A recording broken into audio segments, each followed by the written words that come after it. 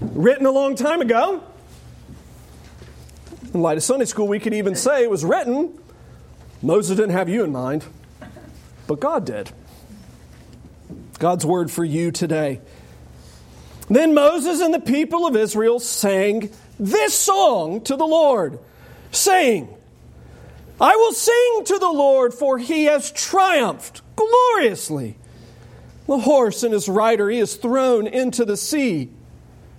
The Lord is my strength and my song. He has become my salvation. This is my God, and I will praise him. My Father's God, and I will exalt him. The Lord is a man of war. The Lord is his name. Pharaoh's chariots and his host he cast into the sea, and his chosen officers were sunk in the Red Sea. The floods covered them. They went down into the depths like a stone. Your right hand, O Lord, glorious in power. Your right hand, O Lord, shatters the enemy. In the greatness of your majesty, you overthrow your adversaries. You send out your fury. It consumes them like stubble. At the blast of your nostrils, the waters piled up. The floods stood up in a heap.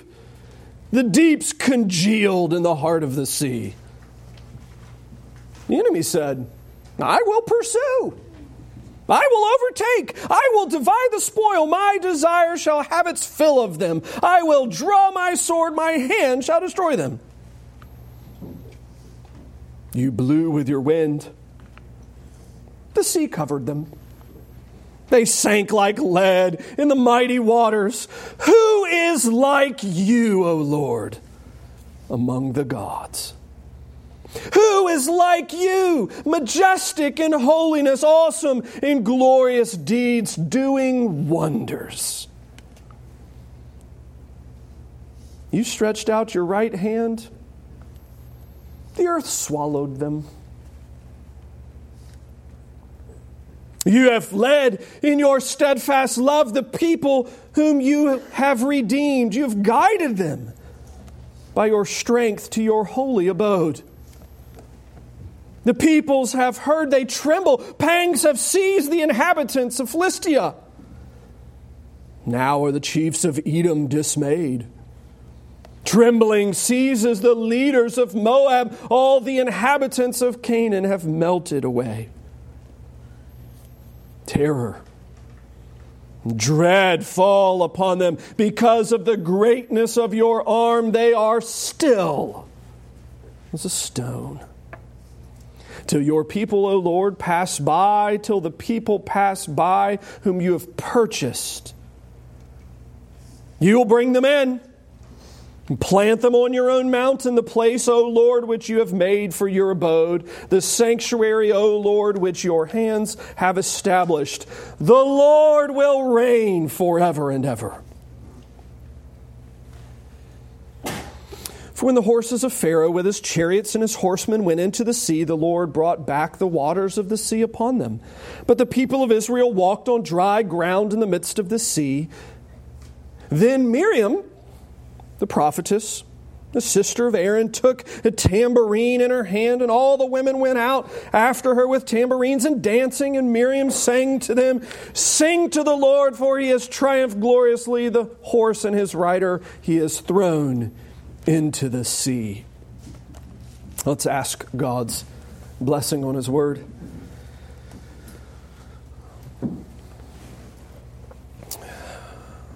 Father in heaven, we come in Christ's name with the Spirit working within us, asking that you would give life and light to your word to us, that we might see and believe. In Jesus' name, amen.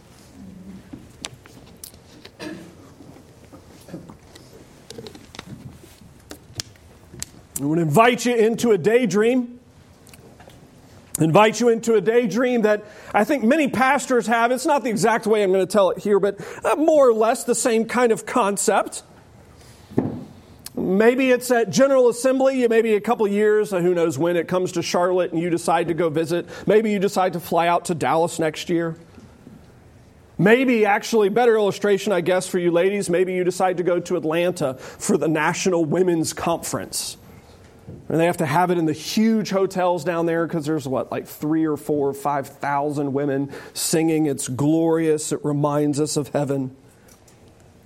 And let's say in our little daydream, you're at either General Assembly, you're at the women's conference, wherever you are.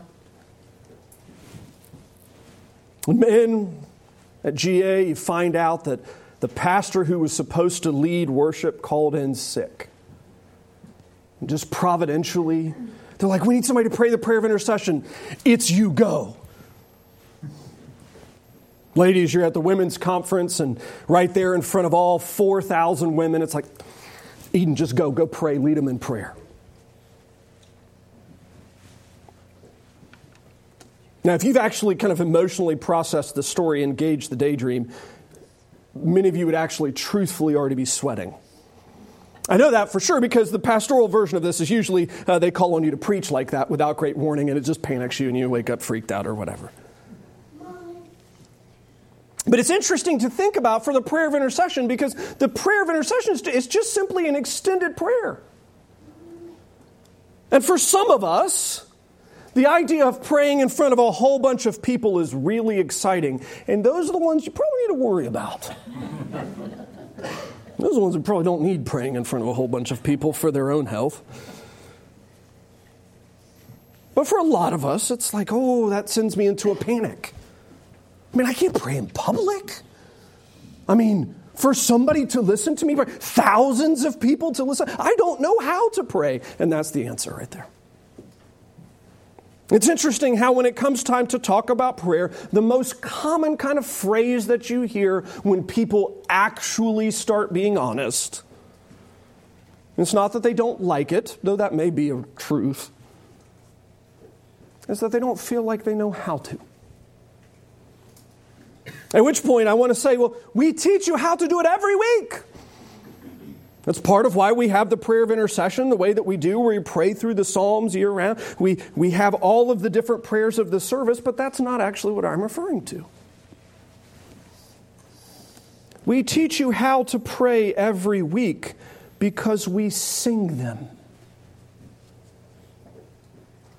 You may not really think about it that way, but realistically, almost all the hymns that we sing fall in one of two categories.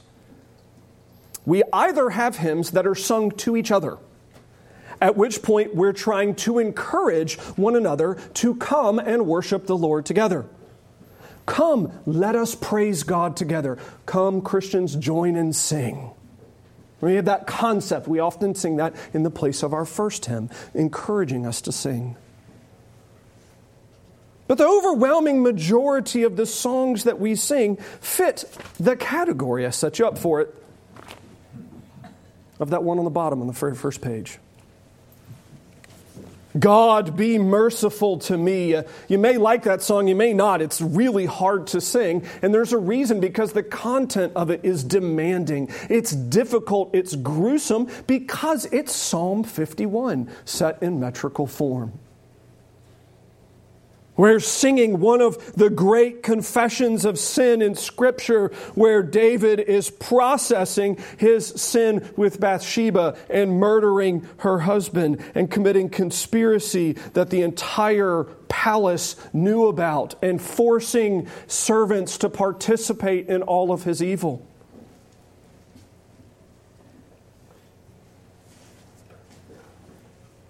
And so it's hard. You may not have thought about it that way, but that's actually what the vast majority of these songs are, is they're sung prayers. It's the function of music in the service. And it's interesting, that's the function that is held in the vast majority of church history. In fact, actually, it's really only within America in the last 50 years that singing has been shifted from thinking as a prayer, or in thinking of it as instruction to one another, and begin to think of it as an event, or as a feeling, or as an experience. We're going to see a little bit here in Exodus chapter 15 how God is instructing His people to pray in one of the great songs in Scripture. It's a great song. I mean, again, it's going to be in your head all day if you know it. It's already in my brain. I can't get it out just from having read it this morning so many times. You remember in the book so far, we've seen the impossibly bad turn into the impossibly good. Slavery, murder, persecution turned into plagues, turned into freedom, into chapter 14 where God is leading His people out of Egypt. And you remember from this that the Lord intentionally sends them the wrong way. Not the way that would actually get them out of Egypt. He sends them the way that would get them further into Egypt. They go south into the area where there would be no way to get out. And in chapter 14, you have the great story of how the Lord sends a wind, His breath upon the sea, as Psalm 66 already explained, and the waters flee from God. I love how the Psalms portray that. It's God shows up in the waters like, nope, nope, nope, I'm out. And it runs.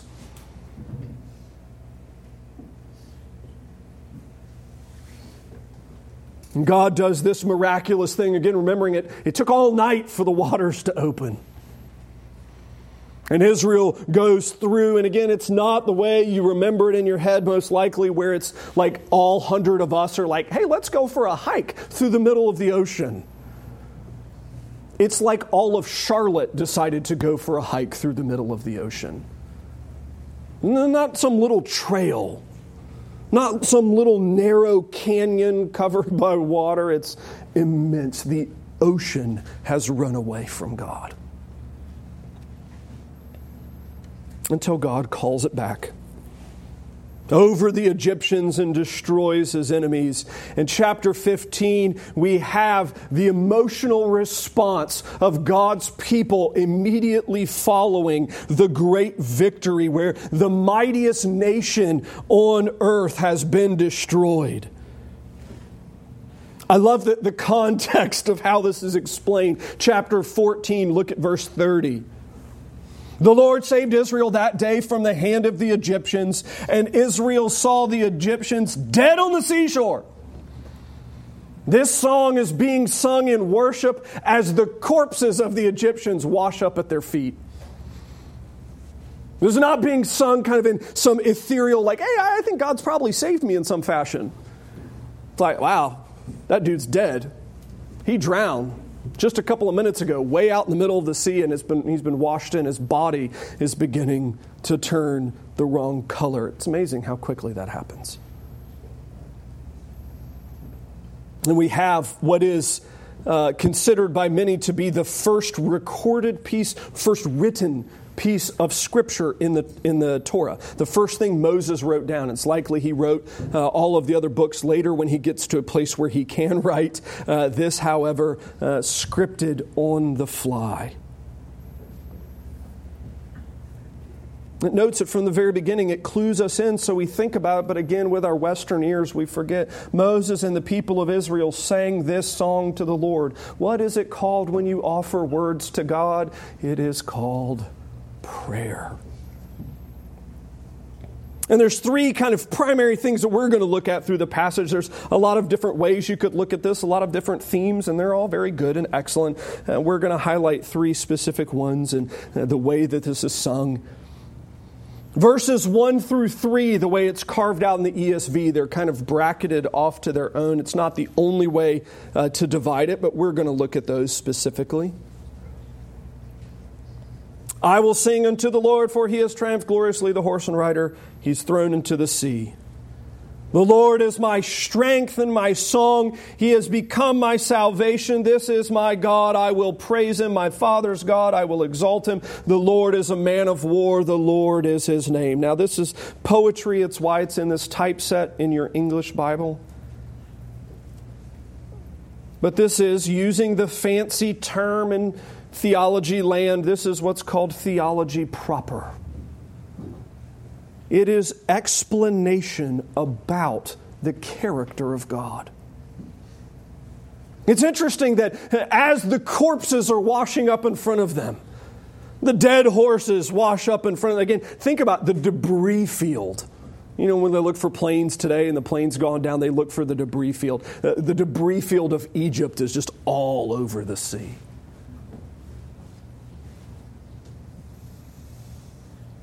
And Moses begins by contemplating the very character of God.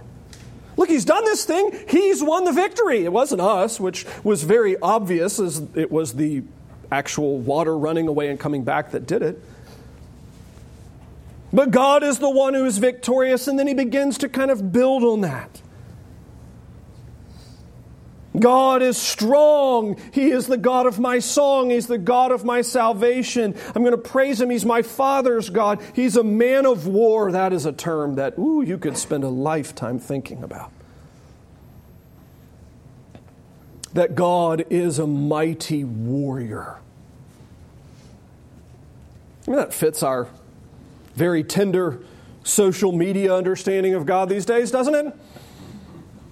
We've already given his name earlier as explained as he's the Lord who strikes. Now we have this. The man of war. The God who is the mighty warrior who goes to battle, who destroys his enemies. And it's not an even fight. It's certainly fair. But it's not even. He controls the sea. Controls the sky. He controls frogs, boils, all kinds of other terrible things in his arsenal. But it's intriguing how the beginning of the song is just kind of pontificating on who God is. It's thinking about just how marvelous he is. And I would suggest that out of kind of all the ways to sing today, all of the ways to pray, all of the things to think about and pray about, I would suggest this is probably the area that American Christians perhaps struggle with the most. We've got the asking part down. I mean, as a kid, I was amazing at crafting a Christmas list. It did not take much effort for me to have 87 things that I wanted. As an adult, it's still surprisingly easy for me to come up with one. The problem is finding things that are in price range that's reasonable. We excel at the asking part.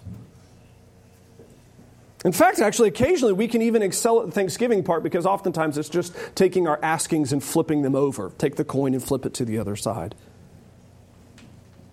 Some of us perhaps even excel at the confession aspect of prayer because we understand our sins.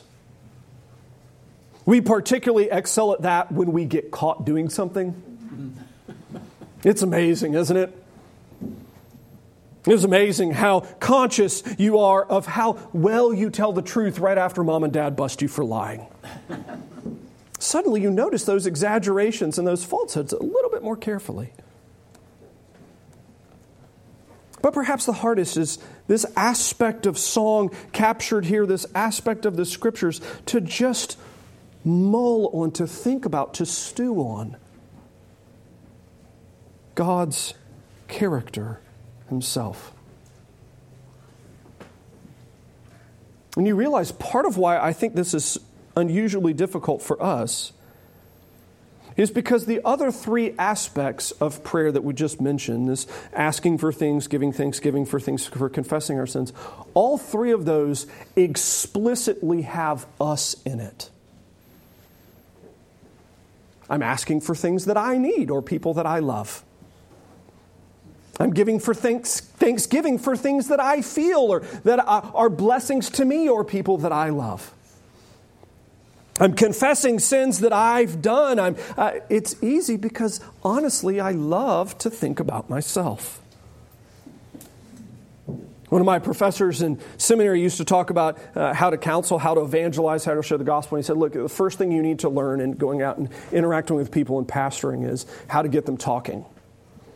And the easiest way to get a person talking is simply to ask them about themselves, because they are their favorite topic. If you can get them talking about themselves, they'll talk forever.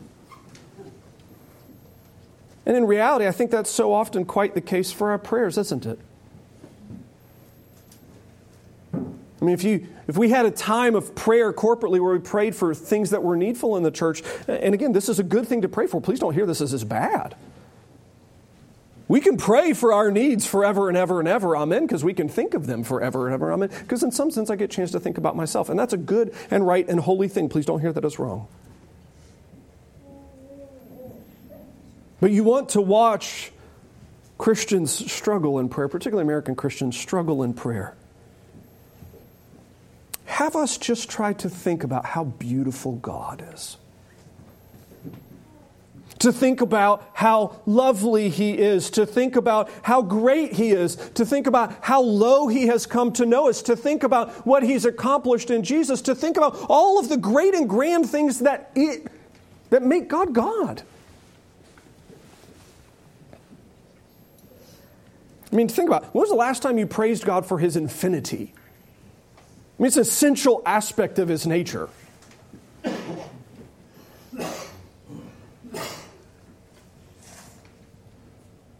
To just ponder. And again, I'm going to be honest, a lot of us, we really struggle with this. And this is where, as a pastor, I would say, please learn your Psalms. Go read your Psalms and pray through the Psalms. This is why we do this as part of our prayer of intercession, because the Psalms are so good for helping us understand that. That God is our strong tower. He's the covenant God. He's the rock. He's our Father. He's the Most High. I just literally opened it to a random page in the Psalms. Because it's this character of God that then functions as the anchor for the next two parts that follow. And the next one is the biggie.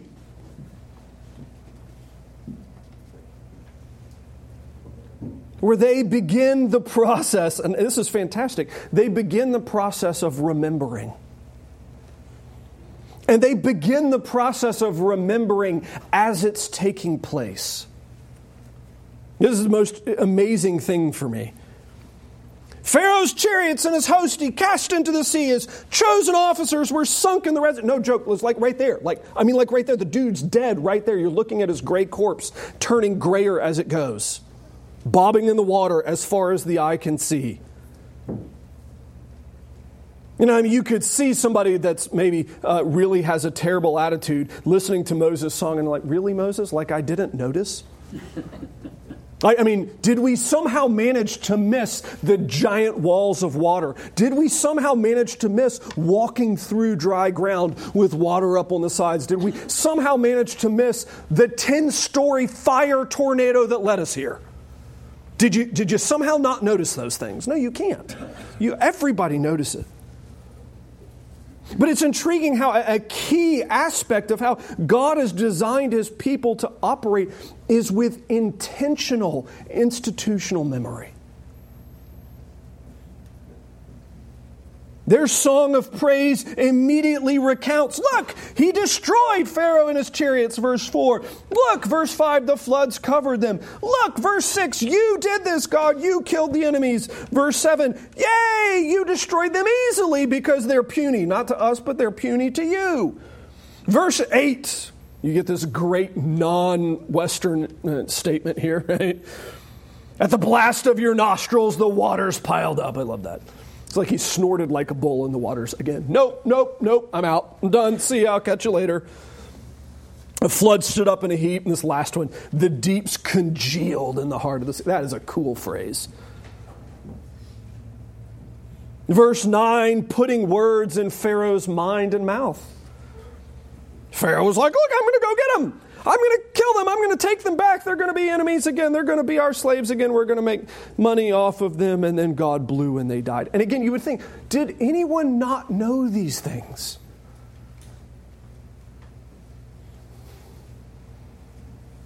And think about this for a second. Out of all the Israelites that just have kind of gone through this, did any of them not know it? Yeah, actually some did. The little ones. You see, this is part of why God has intentional institutional memory built into His people, and the way they are designed to worship and what we are commanded to do is, it's not just about you. I mean, I hate to break that to you. Christianity is not just about me. It's not just about you. One of the reoccurring themes all throughout the Scripture is we are commanded to pass it on to the next generation.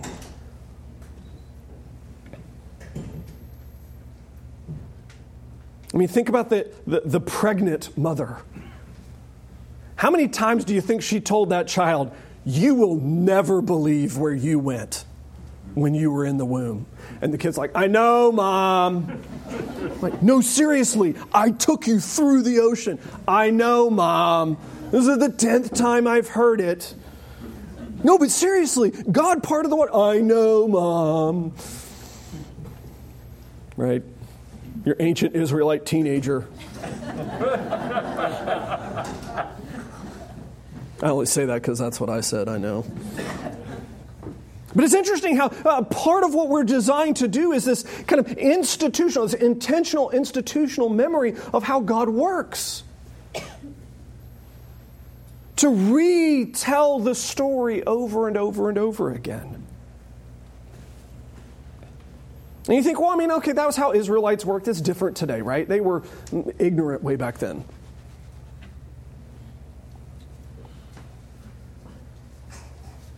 Go back and actually read the book of Acts and see how they preached in the book of Acts. You remember how they preached in the book of Acts? You remember the sermons? They tell the story of Jesus and then say, "Oh yeah, by the way, all those people that killed him, that was you. You're the murderers. You probably should turn to him for forgiveness." They're retelling the story of the Scriptures over and over and over again. They're telling the story of redemptive history, how God has worked from beginning to end.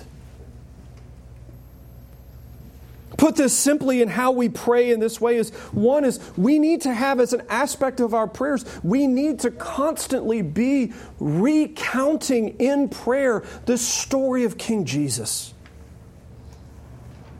You know, in the Old Testament, the Exodus serves as the paradigm that they think about everything.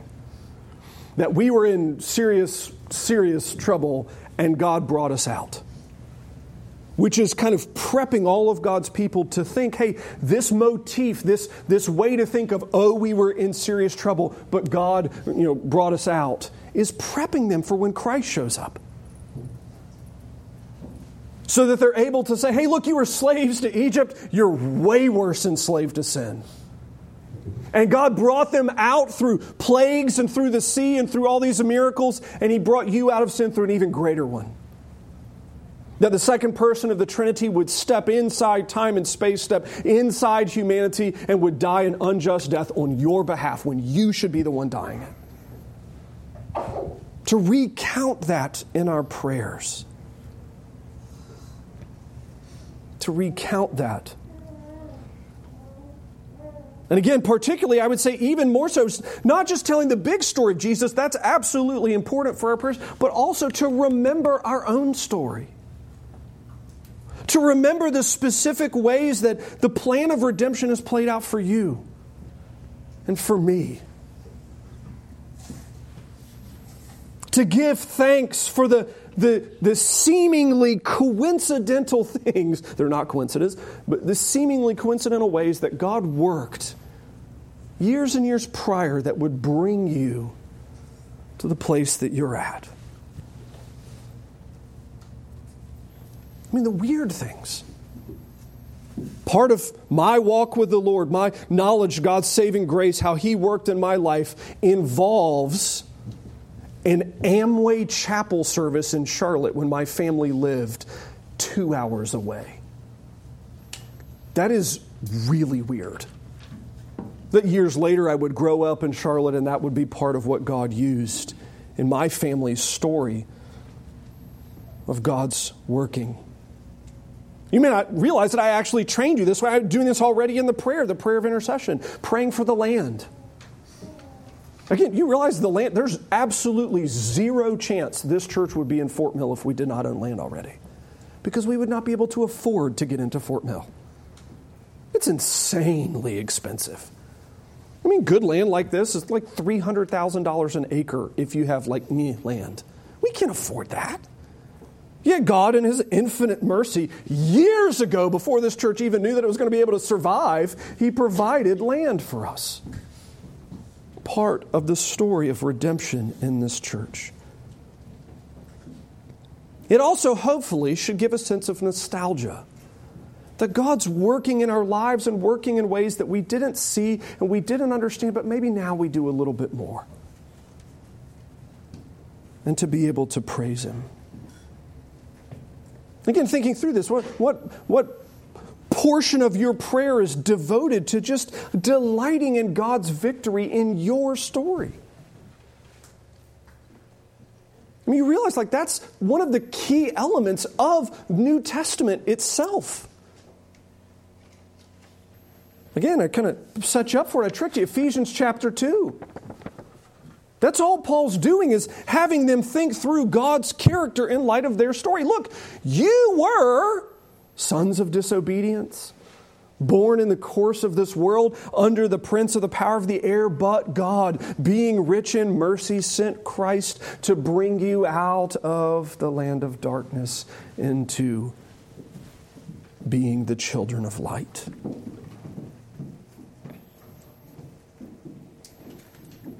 And this is fun too because you get to think through how God specifically worked in your own life. Thinking through the various things that only you and He would know maybe. Thinking through the just little quirks in the way that He's brought you to this place. And again, all of that is not simply to drive us into a tailspin if your story is a really dark story. It's not to discourage you. It's not to get you preoccupied with yourself. Notice what happens here. Verses 4 through 10, he walks them through the experience they literally just felt. They literally just lived it. All builds to get to a question in verse 11. Who is like the Lord? Who is like the Lord that's able to destroy His enemies like this? Who is like you, majestic in holiness, awesome in glorious deeds, doing wonders? You realize your testimony, how the Lord has brought you from wherever you started to however you got here. Verse 11 is the application of that story. Who is like you, O Lord, among the gods? All of the false gods, these petty little gods, the gods of Egypt, they have these little gods for everything, which He's worked at defeating every step of the way. Who is like you, O Lord, that you could use such difficulties to do something amazing? If you got converted later in life, who is like the Lord who can use such scars? Right? Some of you, you're converted later in life and you bear all kinds of baggage. Who is like the Lord that He can use such terrible things to bring you to the life to come? Maybe your story's like mine. I don't remember not knowing the Lord. As a kid, I was always embarrassed because my trying to tell a Christian testimony was like, yeah, I believed the Bible. The Lord was very kind. And now, as an older man, I'm able to reflect on how awesome in His glorious deeds is that. That I didn't have to walk all those paths, that I didn't have to spend those years searching for meaning in the ways of the world, that I didn't spend those years under the prince of the power of the air. And oh, who is like God Almighty that He would show mercy like that? Because I don't deserve it. Who is like the Lord doing wonders that He would place a child in a home like the one I grew up in? Who is like the Lord that He would give you the story that you have? Easy or hard? Painful or pleasurable? filled with immense difficulty, or having no idea what difficulty actually is. Who is like God that He would do that?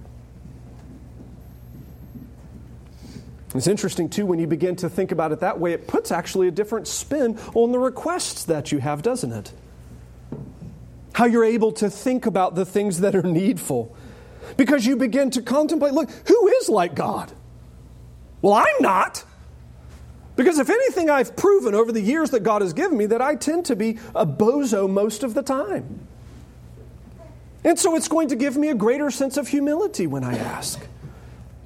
Who is like the Lord? Well, certainly not me, because I've chosen stupid things more times than I can count, and God never once has. And I'm limited by a lack of information constantly, and God never once has been. And I'm limited by a lack of wisdom constantly, and God never once has been. I'm limited by a lack of resources. Man, I wish I had bajillions of dollars. I would probably spend it terribly giving things that I should never do. God never once has been wasteful. It reshapes how we think. It's why this institutional memory, intentional institutional memory, is so key as part of our prayer life. Verses 13 through 16, he changes gears here, and this is, I think, perhaps the most interesting. This is the one that I think if you were there and you were listening to this song, you would have been tracking through verse 12. You get to verse 13 and you would have been a little bit like, what now? Moses, where did you go? Somewhere between stanzas 2 and 3, I lost you. I followed in stanza 1, I followed in stanza 2, and I'm kind of gone, man. You have led in your steadfast love the people whom you have redeemed. I got that, God. Look, you brought your people, you've led in steadfast love. And in this case, that steadfast love looks like a giant burning tornado of fire. Not the most loving portrait I would have picked, but it certainly worked at the time. It conveyed His love excellently. You've guided them by your strength. Yeah, well, they understood that one. The peoples have heard, they tremble. Now that's interesting. Because have the peoples heard yet? Well, I mean, some of them have, but they're dead. And they heard the water as it crashed down on them. It was a short-lived hearing. I mean, the Egyptians heard, I guess, with the plagues and such, but they haven't fully heard about the Red Sea collapsing yet. Peoples have heard and they tremble. Pangs have seized the inhabitants of Philistia. Now that's really interesting, because where has Israel not been anywhere near for more than 4 centuries? The answer is Philistia. Verse 15, now the chiefs of Edom are dismayed. They haven't been anywhere near Edom in more than 4 centuries. Trembling seizes the leaders of Moab. They haven't been anywhere near Moab in over 4 centuries. All the inhabitants of Canaan have melted away. They haven't been in Canaan for more than 4 centuries. Oh, but they will be. You see, this is actually, it's beautiful because it's being told in the past tense, but this is all the future fulfillment of the promises of God. In fact, actually, if you wanted to be really clever and get your Bible, atlas out, where they crossed the Red Sea, you drew a direct line between the Red Sea and Jerusalem. Anybody want to take a guess as to what provinces would be in the way? How about Philistia, Edom, Moab, and Canaan? All of the ones just mentioned. Terror and dread fall upon them. They will. Because of the greatness of God's arm, because they will be still as a stone. You'll bring your people in, you'll plant them on your holy mountain in Jerusalem. He hasn't done that yet. They don't live there yet. The Lord will reign forever and ever. See, it's interesting because what they're doing now, what Moses is doing in this song, is he's contemplating not just the past story of redemption, but the future story of redemption. This is sure, it will happen. Which for us is another wonderful thing to contemplate, that I know what happens to me. I mean, I don't know how I'm going to die, but I know I will. I also know I'm not going to stay dead. mean, my body might stay dead for, I don't know how long, maybe 10,000 years. I don't know till how long Jesus comes back. My soul won't stay dead at all. It goes to glory immediately. Where it's with God, waiting with God, eagerly awaiting the resurrection, waiting for my body to be remade. In fact, all the saints who have gone to glory, Moses himself is doing that right now. He's in heaven waiting with the Father, waiting for his body to be resurrected, already knowing that the Lord will reign forever and ever, but seeing how that will change even for him in the future. Contemplating the future promises of God.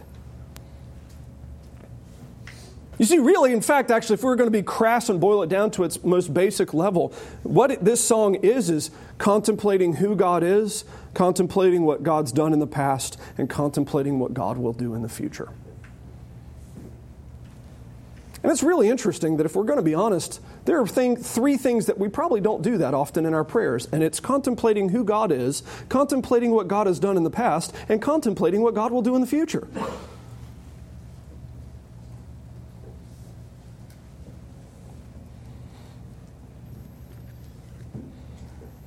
It's interesting, kind of taking it back to the very beginning. Called upon to pray in public. Again, that idea makes some of our hands quite sweaty. Some of us, it makes our shirts maybe even quite a bit sweaty.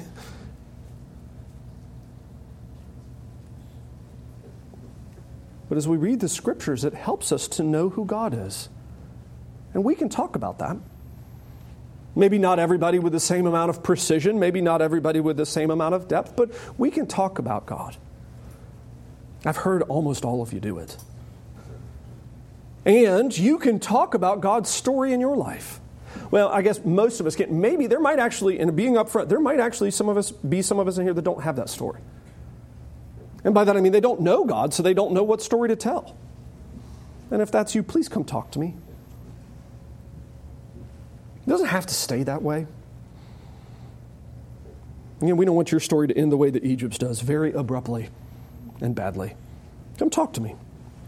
But if you know the Lord, you know your story, and you can think about that. It's not hard to go back and think about that person, that random stranger that came up to you. One of my friends, his conversion, he was in the middle of, he was very out of his mind on illegal substances, and had one of the people who was also out of their mind on illegal substances walk up to him, grab him by the cuffs of his shirt, kind of pull right up face to face and say, "You'll never be happy till you know God." And suddenly he remembered all of the truths of his childhood church, and the fear of the Lord struck him. He packed that night, left everything else he owned, drove halfway across the country so he could go back to the church he's actually a pastor of now. Yeah. To marvel at the things that God does. And can you think about what he's going to do in the future? Well, yeah, you can do that too. You can think about what death looks like. You can think about how he'll take care of you. That's not that hard. We can do that. And the reason being is because God is a marvelous God. Who is like the Lord among the gods? Who is like the Lord, majestic in holiness, awesome in glorious deeds, doing wonders? And I do think it's interesting that Miriam, her service in Israel is ambivalent at best. It's not always good. She's actually going to be a little bit problematic a little bit later. But it is interesting how the women's ministry immediately kind of takes this up and begins to kind of embrace the story.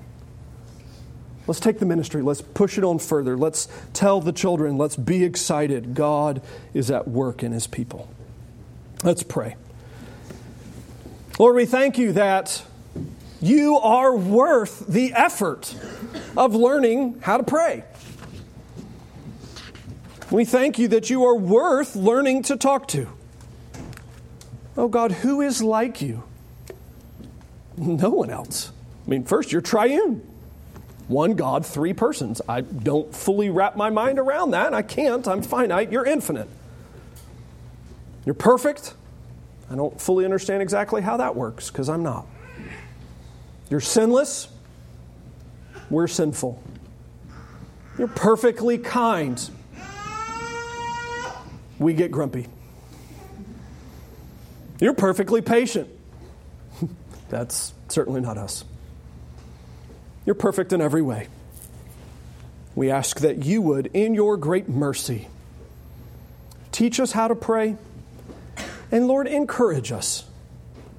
Where we are weak, where our interest wanes, would you please teach us, stir our hearts, that we would be prepared for the life to come, where we may see you and know you and love you in greater way. We pray in Jesus' name. Amen.